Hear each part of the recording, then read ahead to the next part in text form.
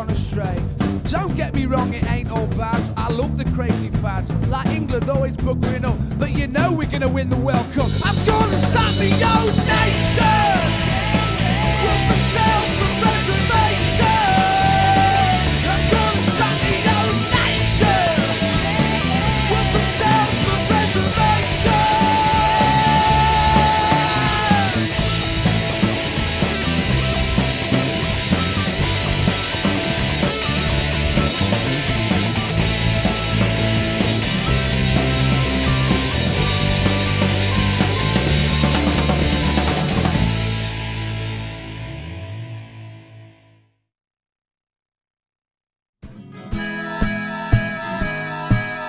Keep the red flag flying here.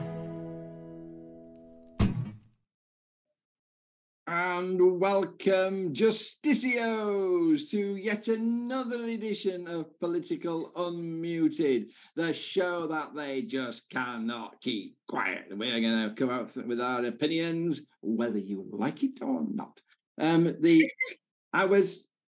I was singing that old-time hymn to myself today. Count your blessings, count them one by one, and it will surprise you what the Lord has done. You've got to be careful of Victorian religion because it's all about knowing your place and sort of being happy with what you've got.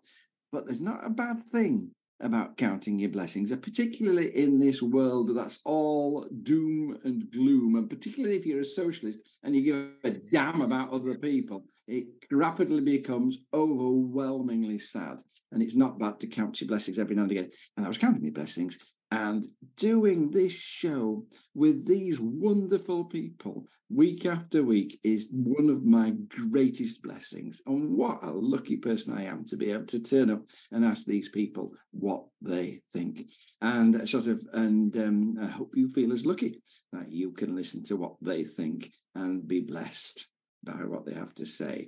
I'm going to say hello to them first, and then we'll move to Moment of the Week. But let's just say hello. Hello, Kerry. Hiya, John. Thanks for having me back again. Oh, no. It's our privilege. God bless you. Now, stay out of trouble this week, okay? I'm never in trouble, me, John. No. And Jayne, hello. Good to have you back, Jayne. Hello, nice to be here. Thank you. What would we do without our brain box? Sort of expecting great things from you, not to put any pressure on you.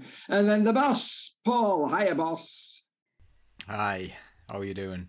I'm absolutely fine, and hopefully you are too. Thank you for running this show as always. Let's start with Moment of the Week.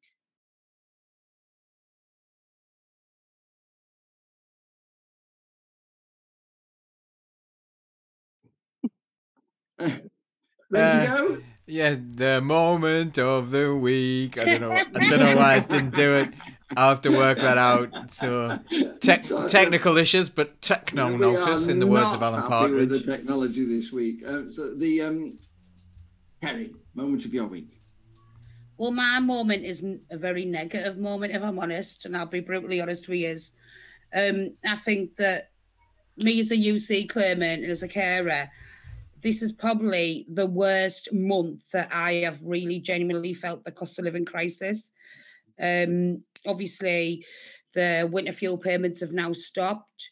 It's now half term. Previously, we've got vouchers or money off the council, for the free school meals during the holidays.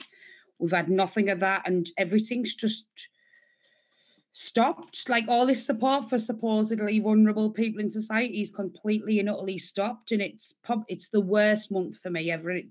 I am brutally feeling it this month, and it's actually made me feel really mad and very sad that I'm trying to do my best and I can't do it anymore, and I don't know what I'm going to do.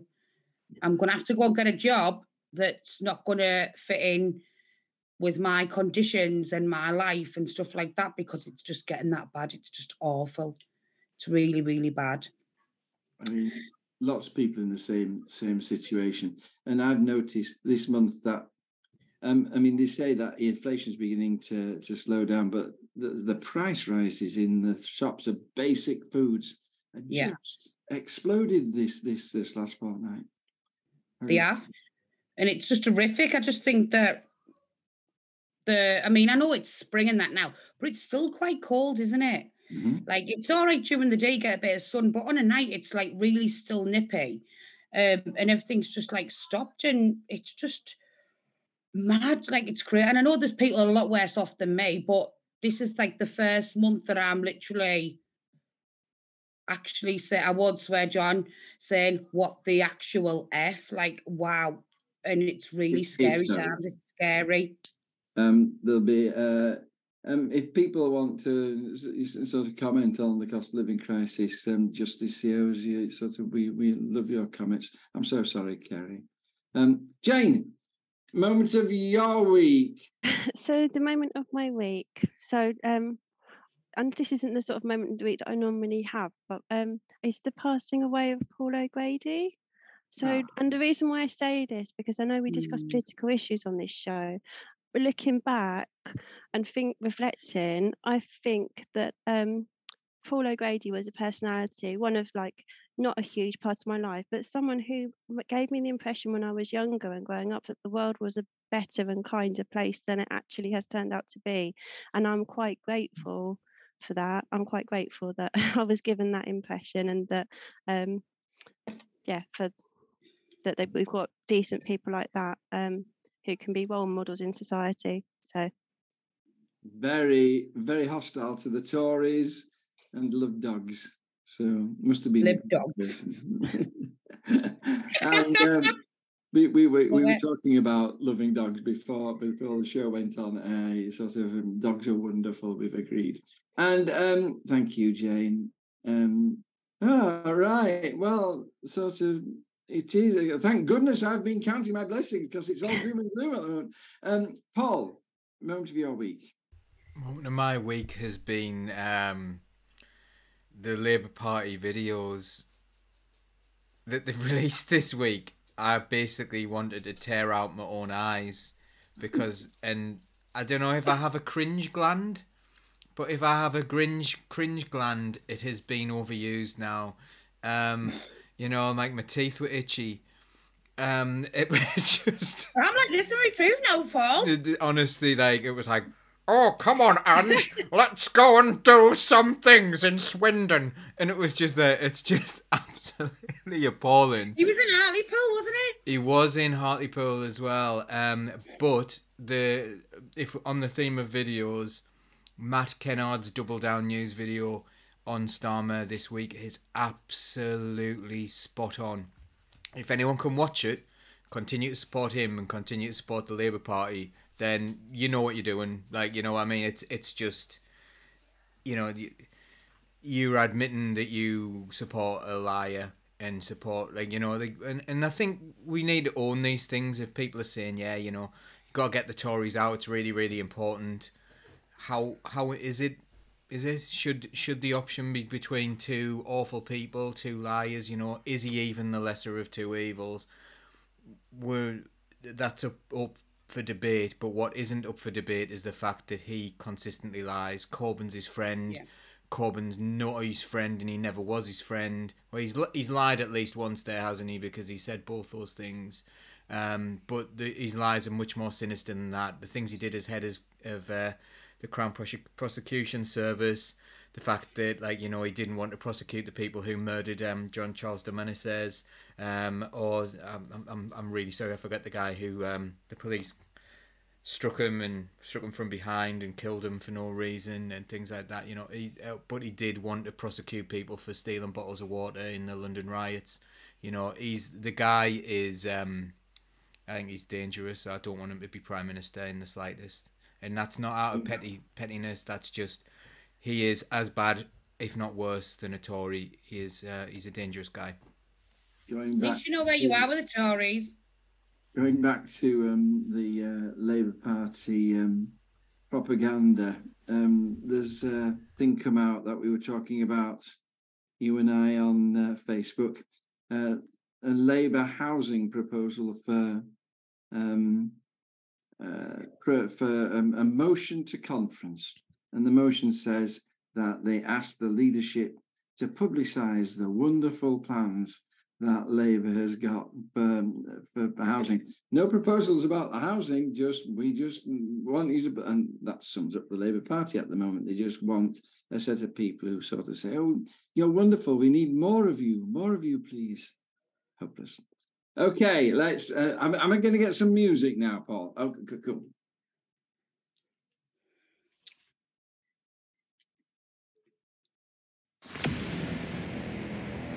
Now it's time for the big story.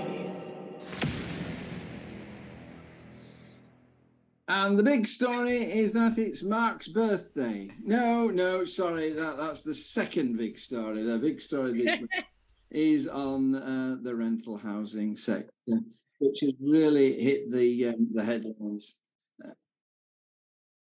And the dog agrees as well. Kerry, tell us what's going on with the rental sector? What's going wrong? It's just in complete and utter chaos, isn't it? There needs to be more like governance over it for a start. I mean, I'm in a well, people call it a council house, but it's a social housing house.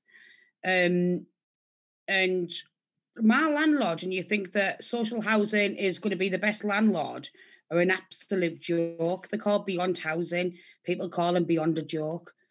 And they just I don't know whether it's because the Tories are in power and they're just letting them free rein. And we know about the Tories have a lot of Tories, a lot of MPs like rent places out and stuff like that. I know, is it Paul Howell in your neck of the woods, Paul, who rents houses out?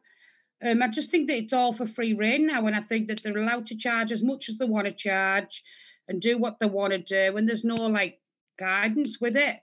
I mean, I've had black mold in my house for about 5 years now, and it's took a child to die, a 2-year-old little boy to die, for them even to approach the issue. A child had to die for them. From my personal experience, they've told me it's condensation, but a child has had to die for millions of people to get heard, which is, to me, morally and absolutely wrong. And I think that when you get the Tories saying, "Oh, we're building all these new homes, the shoe boxes that are unaffordable to the likes of me, you have to get a mortgage for about 250 grand. I've got no chance of doing that. They're not building homes that are needed for the people who need them, like me and other people in society. But I think that the renting market currently in this country is absolutely craziness. I mean, I want to move from my house and I've got no chance, but it's just madness, complete and utter madness. But I think that the reason that they're allowed to get away with this madness is because the Tories that are in current power rent out things and they're just letting everything slide. And housing conditions are at the worst at the moment. You only have to look at him on ITV News. What's he called? The report, the skinny lad with a skinny tie. And he goes round and he's a really, really good journalist and he goes round and sees things and he opens people's eyes. It's just, everything's just like free reign. They can do what they want. It's some of the houses that I've seen that people live in, like going back to like the Victorian ages, like some people have got no hot water or boilers working and these private landlords just get away with it. There's nothing like in it. And it's just like, mad. It's just a bit of a mad time. But if I hear one more Tory saying we're building so many homes and we're doing this and we're doing that and we're doing that, they're not building the right types of homes for the likes of me and many other people in society. They're building these semi-detached £250,000 homes that are out of budget for the majority of people where I live. It's just like mad, and they're just getting away with everything. There needs to be much more stricter legislation and rules and guidance about private renters and now even social housing, like renting people like my landlord. There needs to be much more stricter rules around it because they're just getting away with everything, anything that they want to do, and it's wrong. When I was a councillor, I was called out, just for everybody in general. When I was a councillor, I was called out by a resident, and she'd complaining about mould on her wall. And I went round and I was hanging around. And he came in and they do this. They tell you it's condensation. Are you drying your washing inside the house? What you need to do is open the windows, get some fresh air. In the middle of winter. When it's snowing, I will do, yeah. Bonkeroonies. And I just said to him, we both know that's shit. That's rubbish, isn't it? Now, what can you do about this? Because we both know that part of the problem is that she hasn't got double glazing. And absolutely, they lay the blame for the problems on the tenants. It's outrageous. Jayne, I mean, the problems in the private rented centre, in the rented sector, full stop, are well publicised. Kerry thinks it's to do with tougher legislation. I mean, what the Tories and the Tory government and the Labour Party promising to do about it? How good are their proposals? How effective would they be?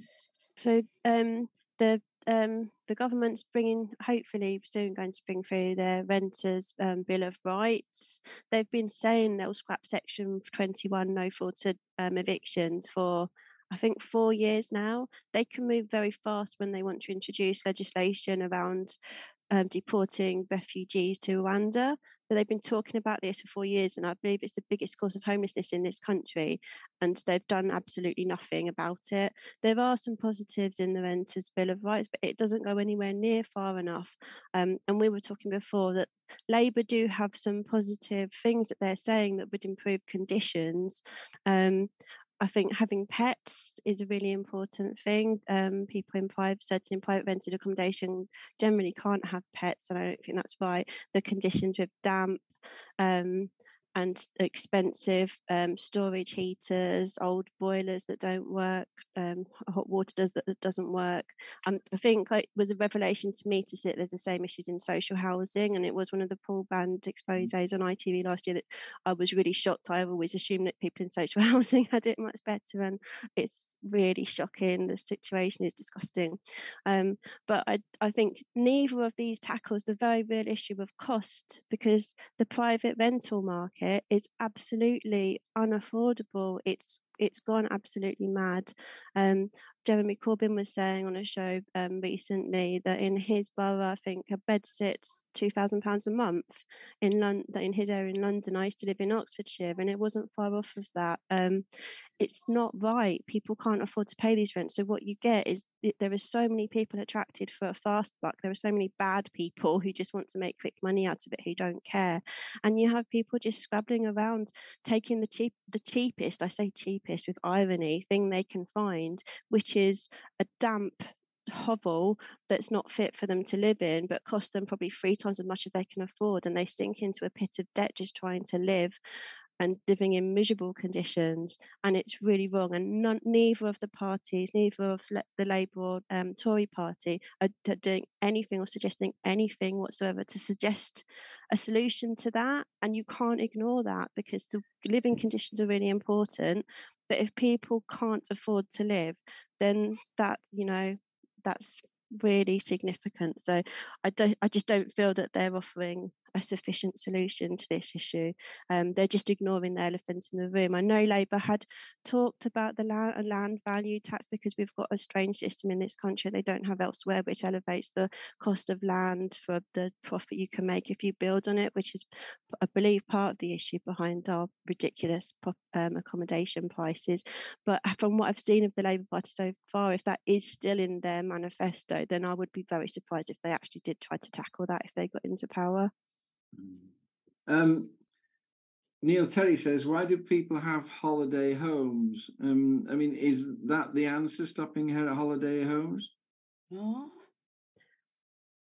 There's a lot, isn't there, Kerry? But I'm not a big fan of holiday homes, because I live on the coast, and people do buy holiday homes here, and I'm happy for them. But it does make me sad that it does drive up the prices, because you'll get people from London who have got equity in London, a house in London, so they can borrow a lot of money, and it pushes the prices up. And also you've got empty homes sitting there when you've got people who can't afford to rent or live in their area. And I think is it Cornwall where the council housing list is exactly the same size as the number of Airbnbs up for rents.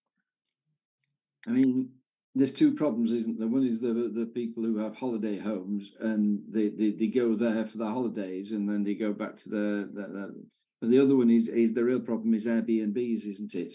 Because a landlord can make so much more from Airbnbs that what they're doing is landlords are moving out of the long-term rented sector into the short-term Airbnb. It's a big problem in Scarborough and Whitby, where I am, and they've got various ways, but the ways they always seem to try and get it. And on a personal note, is that they say we're going to triple the council tax for people who have second homes, and the Airbnbs sort of get mixed. And there's this big problem about the fact that if you have an Airbnb, then it's a completely different tax system to if it's a genuine second home to go to. Paul, what is the answer? What is the answer for you? We need systemic change, really. It's basically the whole capitalist system here is being shown for what it is. We talk quite a lot on this show about housing being a human right, and it should be. It should be a human right to have decent quality housing.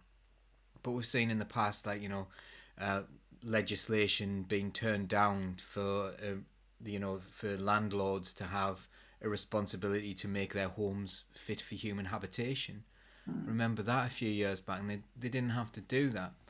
Now, the problem is here, we've got, if you've got proper social housing, the state becomes the landlord.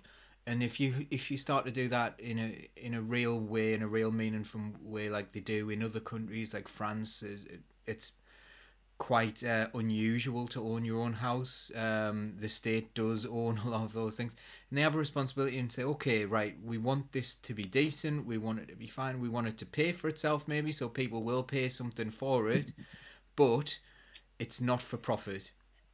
Housing is not for profit.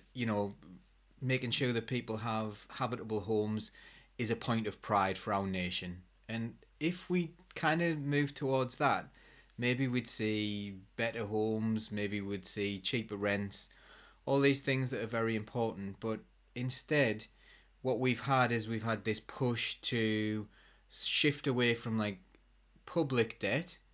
Remember, public debt is private sector wealth. If a government decides to create debt, what they're doing is creating money, and that money will go into the economy. They could choose to do that and say, right, okay, we'll run this sector and we'll get some money back and all sorts of things. They could do different things with that.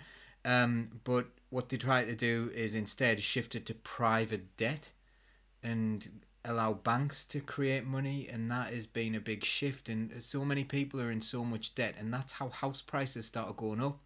Well, we'll give you more and more debt. We'll give you more and more debt because that's our private sector wealth. That's our bank's wealth. So that's like the richest people making money. And that's the system we've created. And now we've got houses that are unaffordable. If you look at, I guess when you first bought your home, John, I guess it was maybe 3 times your yearly salary or something like that. Now it's more 5, 6, 7, 8, 9 times an average salary. I'm probably, when I started with 5, that people would probably kill for having 5 times the salary as the mortgage. So what's happened over time is mortgages have gone up, debt's gone up, and this is the situation we're left with. And even social housing, that's for profit as well. There are social housing groups at the end, and they still report on profits at the end of everything they do, and that's what the bottom line is. They're not there to create national pride in what lovely housing they have. They're there to make a profit for someone who probably has nothing to do with the area, doesn't care about the people who live there. We're completely detached from the society that we live in, and maybe maybe someone who is a landlord who like says, oh, you know what, I've got this house, I can afford to buy another one, and I'll know the people, like, you know, if they've got one house, and maybe they'll do a decent job every now and then, but when it gets like bigger and bigger and bigger and just becomes for profit, it becomes completely unsustainable. So a massive systemic change is what we need.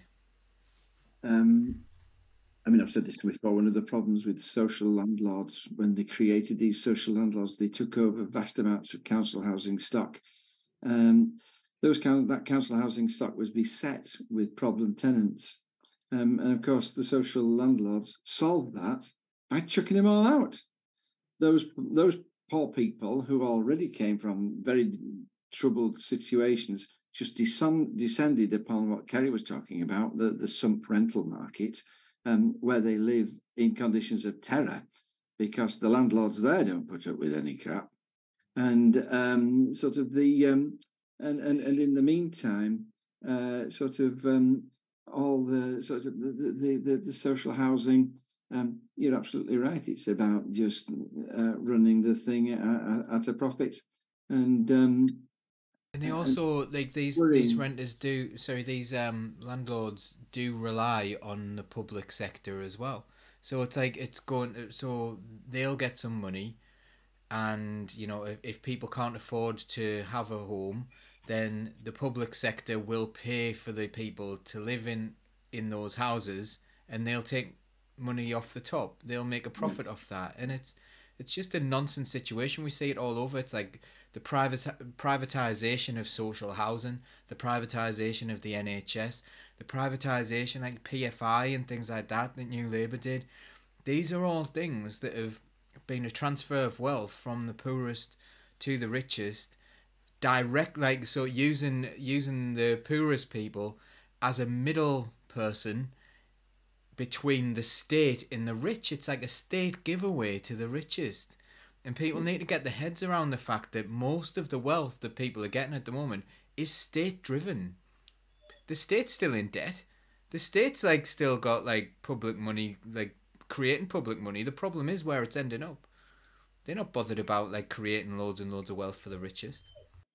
And some fabulous comments. Mark Lungley, have we heard about landlords in London charging 3 and 4 figure sums for viewings?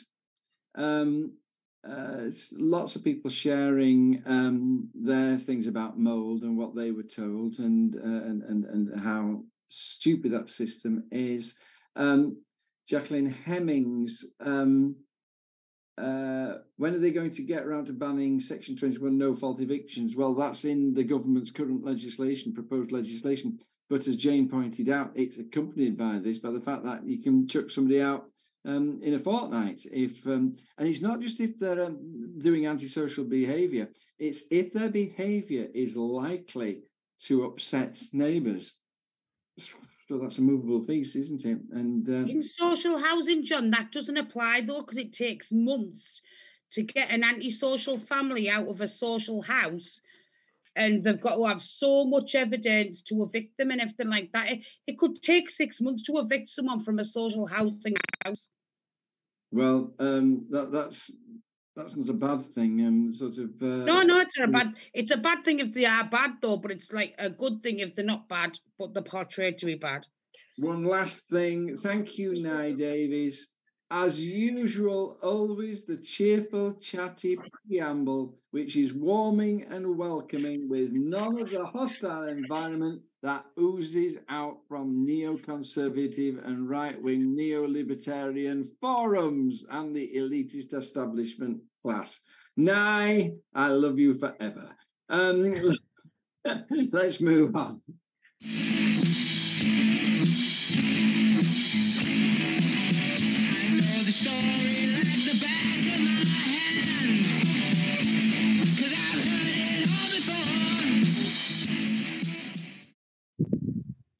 If you thought that the topic on the private rental sector was depressing, just wait till you hear the next one. Jayne, what's going on in Israel and Palestine? What's this with this Netanyahu government?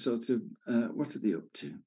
So Netanyahu formed a new government back in December, and since then, human rights charities have raised concerns that there has been a sharp, I think Amnesty International called it a sharp reduction in what was already very poor human rights conditions for Palestinians. More recently, there was an open letter from 60 human rights and civil rights organisations, including Israeli human rights organisations, saying that the UN leadership needs to ensure that its efforts to combat anti-Semitism do not inadvertently embolden or endorse policies and laws that undermine fundamental human rights, including the right to speak and organise in support of Palestinian rights, and to criticise the Israeli government policies. And a group of Israeli law professors have recently, I think it's the Israeli Law Professors Forum for Democracy, 120 prominent law professors in Israel have made a statement recently urging for caution around the fact that what Netanyahu's new government is doing is validating, or some of the measures they've taken is validating the claim that Israel practices apartheid. So things have been looking very dark for Palestinian people since this new government came in. Things obviously weren't good before that, but things are getting very bad very quickly. I think. I mean, there's more going on. I mean, what's all this about Greater Israel and this chappie in Paris and sort of and tearing at Netanyahu's torn up on, or at least published a tweet taking himself out of the two-state solution, hasn't he? I mean, what's going on with sort of Israel's ambitions in the Middle East region? Well, last year, even before this new government was formed, Amnesty International had released a report around the punitive system of oppression by the Israeli authorities against Palestinian people, which they said then already amounted to apartheid. They reported on the seizure of Palestinian land and property, unlawful killings of Palestinians, forcible transfer of Palestinian people from their land, which I believe is what the International Criminal Court has just issued a warrant for Putin for, movement restrictions on Palestinian people, and the denial of nationality and citizenship to Palestinians in Israel. And this was before the crackdown that's taken place under this new government. So this is terrible. There were regularly reports in the media, perhaps not in the mainstream media, but around atrocities committed against Palestinian people, children, journalists. We've all heard the stories about the indiscriminate killings, I'd say. Shireen Abu Akleh was murdered, was it last year or the year before? She was wearing a prominent press jacket. She wasn't, it was an absolute atrocity. And it's just one of many, many instances. It's a really terrible situation for the Palestinian people. I mean, I've just looked it up now. Smotrich is the finance minister. He went to Paris, and he was sort of speaking in front of a map of Greater Israel, which showed an Israel which included all of Jordan, parts of Saudi Arabia. So there's an expansionism there, and the colonization of the West Bank is just part of it. And finally, before we move on, what's going on with the judiciary here? Because there's been massive protests about what they've been proposing for the judiciary, Netanyahu and his government. So I know that Netanyahu's made some proposals for changes to the judiciary, which would allow him to have more control, I believe. Is that right, John? Yeah.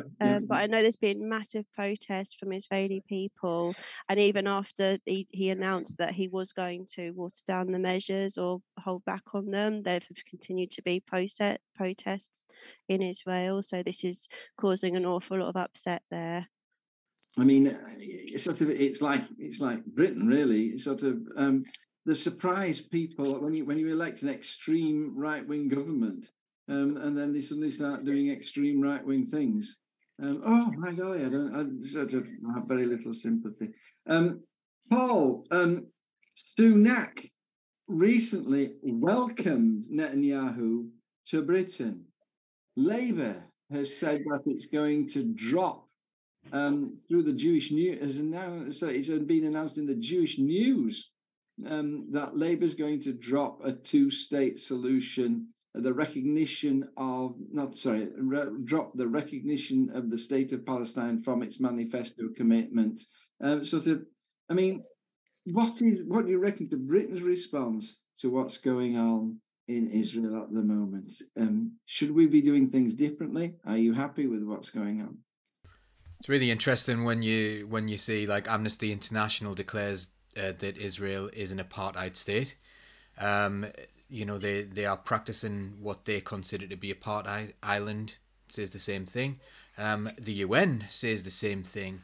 And it seems to be a small group of Western nations who sell a lot of weapons to Israel and who seem to think of Israel as being very strategically important in a military sense, don't want to consider it to be apartheid.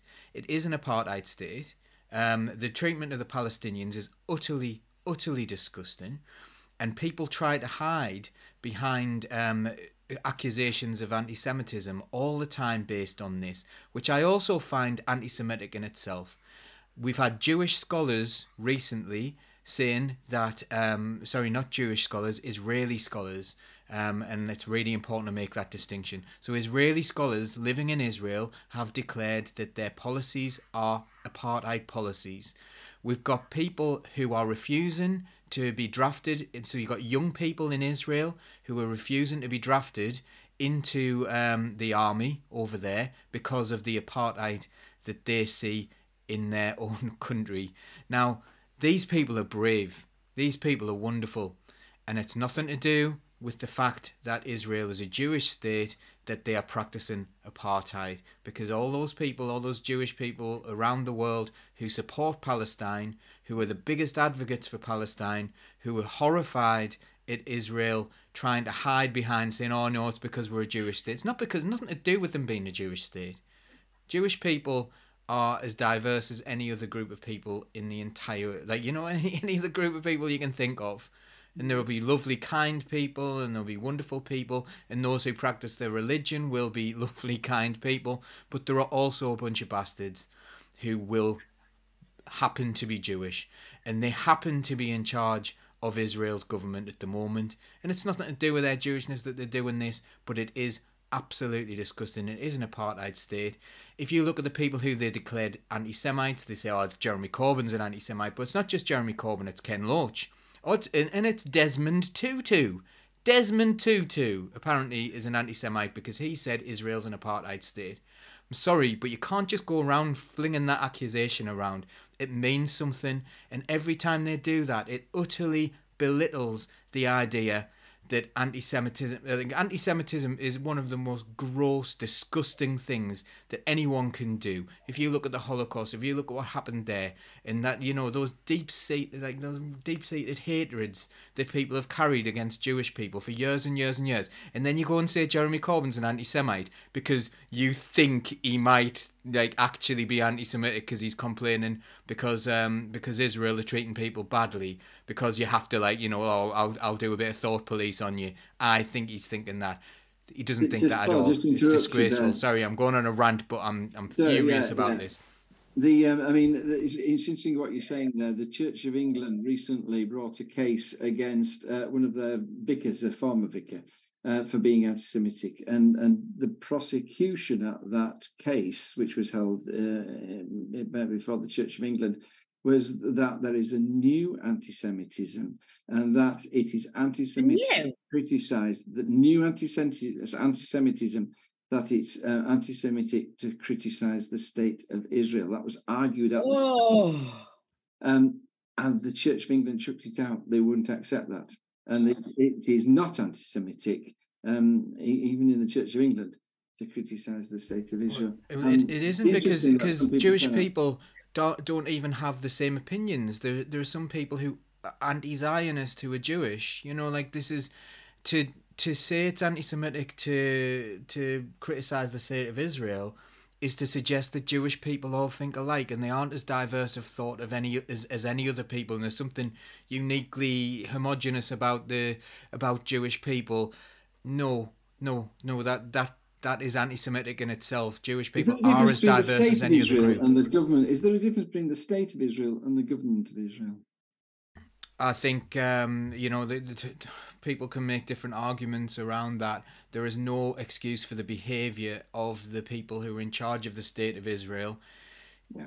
I don't care what things are called. To be honest, I don't really believe in lines drawn on maps. I think it's a bit weird. I would love there to be an area of the world where Jewish people, Christian people who live in that area, and Muslim people all live in a lovely land, like I'm told, like I'm not 100% sure on the history of it, but Palestine was supposedly a more secular place where all religions were welcomed, rather than what we have now, where you have a hierarchy of religion. That's what I would like to see, but I just like to see that anyway. I don't really care what if someone came along and called Great Britain a different thing, I don't think I would feel particularly different about the place. You know what I mean? Like names maybe matter to some people more than me, so I'm not the right person to talk to about that, about whether Israel needs to exist or not. But I don't think there should be a hierarchy. It shouldn't be certainly a place of torture. Kerry, how worried do we need to be worried about what's going on in Netanyahu's Israel? I mean, are we talking war in the Middle East? Are we talking about a world war? Are we talking about the elimination of Palestine as an entity? Or is this going to blow over and things get back? How dangerous is what's going on? I just think that they're using religion as a weapon. Like, I've been accused of being an anti-Semite, which I'm far from. And I just think that, like, there's an extreme version of being an anti-Semite now. I just think that they're making it out to be a racist ideology to get their own way. If that makes it makes sense in my head. It might not make a lot of sense to you. No, I mean, it's a way to get support, isn't it? You bang the nationalistic drum. Yeah, and that's just the way I feel at the moment. I mean, you look at things that are going on in Palestine, but yet we, as a nation, scream about Ukraine. Yeah. And the same kind of things are going on in Palestine. What is double standard? That is so double standardish. And I hate that. I genuinely hate that. And I think that people who, I won't mention that. Well, I will mention the Labour Party because they accuse me of being an anti-Semite and I'm not. The Labour Party, you're using that as a weapon to expel members because they're getting paid off Israel and stuff like that. We've all seen the evidence of that. And I think that it's disgraceful that the Jewish community are being used a lot of the time as scapegoats to suit people's agendas. And that makes me bad. That really makes me ill. And I don't think that we would do that in any other religious community. And I think that a lot of people in society, because it's not going for their agenda. I'm trying to be careful with my words here, that's why I'm kind of stuttering. It's not going for their agenda, just say, oh, well, you're an anti-Semite, because it's not going in their favour. And I think it's disgusting that the Jewish religion is being used as a weapon in global society, shall I just say. Thank you very much indeed. Some comments here. Neil Terry has made some smashing comments. If you just look at the comments, I think particularly pointing out that the government has got legislation which will stop people boycotting goods from Israel, which we were talking earlier. Paul was talking about how inadequate the British reaction is to what's going on. Maria Nelson as well, thank you for your comments. You like Kerry, drew the discrepancy between our attitudes to the Ukraine and our attitudes towards Palestine. Thank you very much indeed. Last question. Teachers, yay! So teachers rule, okay. What's happening with teachers at the moment? They're all on holiday! Lazy. What's happening with teachers at the moment? Shocking. This one for me, John. Yes, you. Okay, so teaching unions who have all balloted their members to see whether they want to go on strike. The NEU met the threshold. All teaching unions, I believe, did vote to go on strike, but they didn't meet the threshold, which is 50% of all the members need to reply by post, which can be quite problematic given that a lot of addresses aren't updated and things like that and what have you, and things get lost in the post and there are issues around that. But anyway, the NEU have been taking strike action. I've been taking strike action along with them. I'm a member of 2 unions now because they're going on strike. I joined the NEU to join in that strike action, as well as NASUWT. The government have come back to all the unions and said, oh, well, we're going to slightly improve the offer. They haven't said they weren't going to improve the offer. And they offered 4.3% next year, which so basically, if you look into the past, since the world financial crisis, or at least since 2010, teachers' wages have been frozen, or they've been small below inflation pay rises. Now this has happened year upon year upon year, and now the teachers have missed out. If you add up all the differences, so per year, I think the teachers are about £10,000 on average less than they would have been getting if it had gone up with inflation. But if you think about all the lost earnings, it's a lot more than that, because every year they've lost a little bit more and they've lost a little bit more, and if you add all those up, you're like £20,000-30,000 down on where you should be. And everyone's had enough, and it's not just that, it's like paying conditions as well, as well as pay, it's conditions of service. People are working harder, class sizes are going up, and one of the things that is very, very important to note is the unions are all asking for a funded pay rise. Now the government is saying, well, we'll give you a small pay rise, which is under inflation, but you're going to have to find that from existing budgets. So, that budget that, maybe you can cut down on the amount of exercise books that you have, or that massive heating bill that you got last year that you have to pay for. Yeah, well, sorry, because you're going to have to find not only that, but you're also going to have to find extra wages, and that's going to lead to redundancies. So the government aren't even going to fund the pay rises, the measly pay rises they've been offered. Now, bearing in mind MPs year on year, they actually haven't missed out at all since the world financial crisis. They are exactly where they should be, because in 2015, when David Cameron's government got in and the Tories got control, they decided to give them a massive pay rise to catch them up to where they were.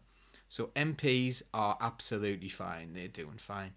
But teachers, people who go into work every day to try and look after the next generation, are in financial difficulties, and people have just had enough. So the NEU have announced 2 more strike days, and will not accept that. All the unions, I believe, all the unions have balloted members to see whether they accept this new terrible deal. I believe it was 98% of NEU members on a 60% turnout in 6 days said no. So yeah, there's going to be more strike action. They've also mitigated that a little bit by saying that they will make arrangements for year 11 and year 13 because they have exams coming up. Now, how reasonable is that? Can you ask for a more reasonable group of people who are going to actually, you know what, if you're worried about your exams, we'll help you. A couple of years ago, think about how the government treated the people during the pandemic and how little they valued education. They were going to just do it on an algorithm. They didn't care at all. But teachers do care. And I think they're demonstrating that at the moment very clearly. Thank you. Kerry, I mean, are you with the teachers on this? Do you think they ought to reject the government's offer and go on? Oh, they should tell them where to shove it where the sun don't shine. For me, I think that in our little school and our secondary school during the pandemic and everything like that, and over the last few years, teachers have become social workers, support workers, they feed kids, they clothe kids. They've become much more than teachers. And they do that, like, especially and I know other schools, not just our little school, in our big school, they do so much for our kids. They bend over backwards for them. They like do everything for them. And it's quite tragic that our teachers aren't seen the same. I mean, I remember our school went during COVID and they were offering like packed lunches in the first lockdown. And I used to go and get them, just to get out the house for a bit away from the kids. And I used to go down and get them and they were so supportive. Have you got everything? I'm absolutely flabbergasted that the disgust at the way this government treating the people who were like teaching our future generations. It absolutely infuriates me. It makes me bad. It really, really makes me bad. Kerry, and I think that do you think, Kerry, that the reason the government is behaving in the way we do is precisely because they know that the teachers actually care so much about the children? I mean, do you think the teachers have brought this on themselves by actually giving a damn about the children and not wanting to harm them? Well, if you go into a teaching profession, you obviously care about children, regardless if it's primary or secondary school. You obviously want to make a difference in a child's life. And our school, I can't, honestly, as a parent, I cannot, and with a SEND child as well, I cannot fault our teachers. To me, the sun shines out their asses. And sorry, John, for swearing. So I've heard Paul described in various ways, but that's why I swore, because I know Paul Daly swore earlier, so I know I can get away with it. But yeah, I think that our teachers deserve far much more credit than what they're actually receiving. And I mean, I'm not being funny. Does Rishi Sunak give a hoot about a primary school teacher in a state school or a secondary school teacher in a state school? Or is he more bothered about his privately educated children and what's happening in their lives? They could not give a hoot, and they cannot give a hoot. And I'm saying hoot instead of swearing at you, John. And I think it's really infuriating. To me, it's literally like the amazing teachers during lockdown, COVID, and everything like that have been smacked in the belly with a sledgehammer. And I think that this government should be ashamed at the way they're teaching. They're treating our teaching staff. It really bothers me. It really does. It makes me bad. God bless you. Jayne, last question on this to you. I mean, it's true, teachers have been notoriously flaky about going on strike in the past. Many of them have gone in because they had to give their children breakfast, which they were already paying for out of their own pockets. And they've not gone on strike. This time is different, isn't it? What do you think has steeled the teachers' resolve this time in a way that in the past hasn't quite been evident? I mean, I'm sure Paul would have a lot more knowledge on this than me, but it seems to me that we've reached a breaking point at this stage where the education system has been so broken over the years in terms of the quality of what the teachers are able to give to the children because of the restrictions on the syllabus and what they're allowed to teach and how they're allowed to teach it, with new rules coming in. You're not allowed now to teach anything that goes against capitalism. Ridiculous, inappropriate rules coming into play in a system that was already underfunded and on its knees. We've heard about school playing fields being sold off, schools being privatised and turned into academies. One of our local ones, I think £2 million mysteriously went missing. No one knows where that went. I've heard so many terrible stories about academies, and I know from speaking to friends who are teachers, they work really hard. They put so much in, and it's become increasingly hard for them and difficult for them to deal with what they're seeing day to day. Like you say, it's not just what's happened to education and the syllabus. It's them seeing children who aren't eating, children taking food from bins. I read a story about an article about a teacher who set up a charity to deliver mattresses to children where she lives, because she found that so many children where she lived didn't even have a mattress to sleep on, let alone food to eat. And the salaries having declined the way they have for teachers, now I suspect a lot of teachers are just struggling to make ends meet, just like everyone else. The education spend has gone down from 5.6% of GDP in 2010 to 4.2% of GDP now. Where's the money going to? What are they spending it on? Because they're cutting funding on their NHS, they're cutting everything. I've just read a story about £206 million in dividend over the last 2 years going to the company that leases equipment to train companies. So that's where our money is going. They're squeezing education and other important services, taking money out into private hands whilst Can I just come back in a minute? Sorry, Jayne. Sorry, I don't mean to interrupt. Can I just come back in it from a personal perspective? My name's Mr. McIntyre, right? He was an NQT in year 4, and he done his NQT, and then he's now a fully qualified teacher in year 5. This young lad, right, he's 24. He's brilliant with our kids. He's got 3 children in one class who's lost a parent. So that's like, they're becoming even grievance counsellors for the kids now. So like in our class, they don't do Father's Day cards or Mother's Day cards because there's 3 children in the class, including my Eve, who've lost a parent. So they're having to also deal with that. And it's just wrong, isn't it? And it really infuriates me that they're just seen as our teachers, they've got it good. But they're everything now, social workers, grievance counsellors, everything. They're everything. My Eve absolutely idolises Mr. McIntyre. And he, you know, like Ben Mitchell off EastEnders years ago with the little glasses on and that.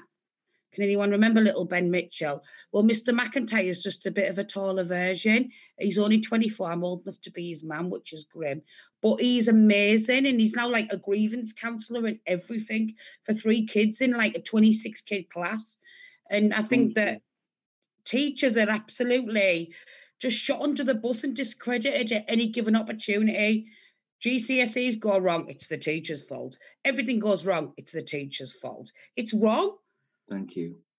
And with that eulogy for Mr. McIntyre, we'll bring the show to a close. Thank you.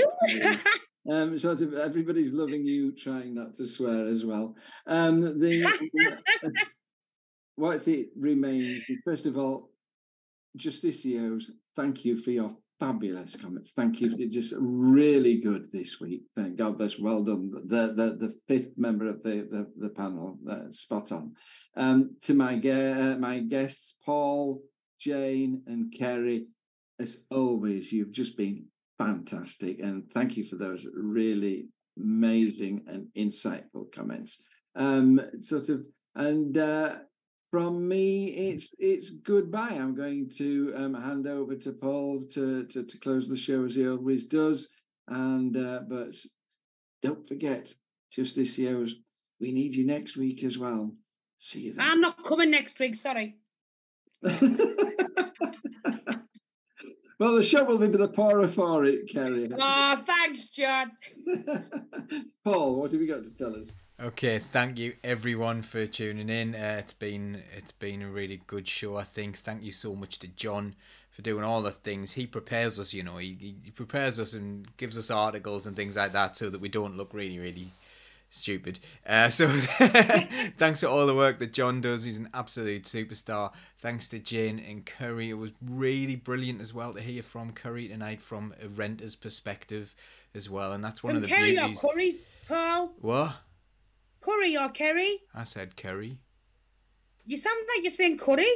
Do I? That's just my accent. Yeah, it's Sorry. a Durham accent, isn't it? It's the Durham thing. Yeah. I've lost my train of thought a little bit. Sorry, Paul. Yeah, thank you. And that's one of the beauties of Socialist Think Tank. We do try to give people who actually have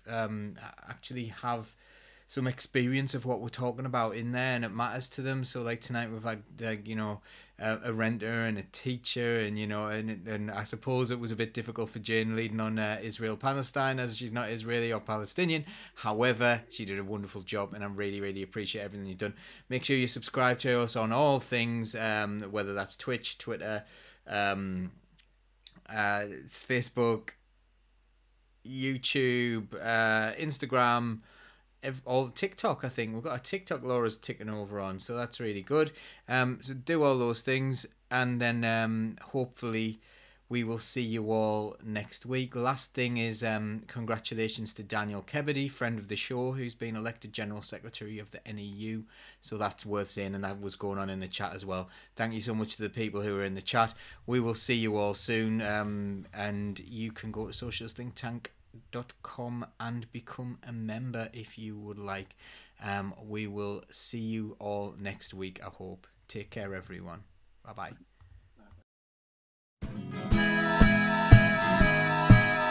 Keep the red flag flying here.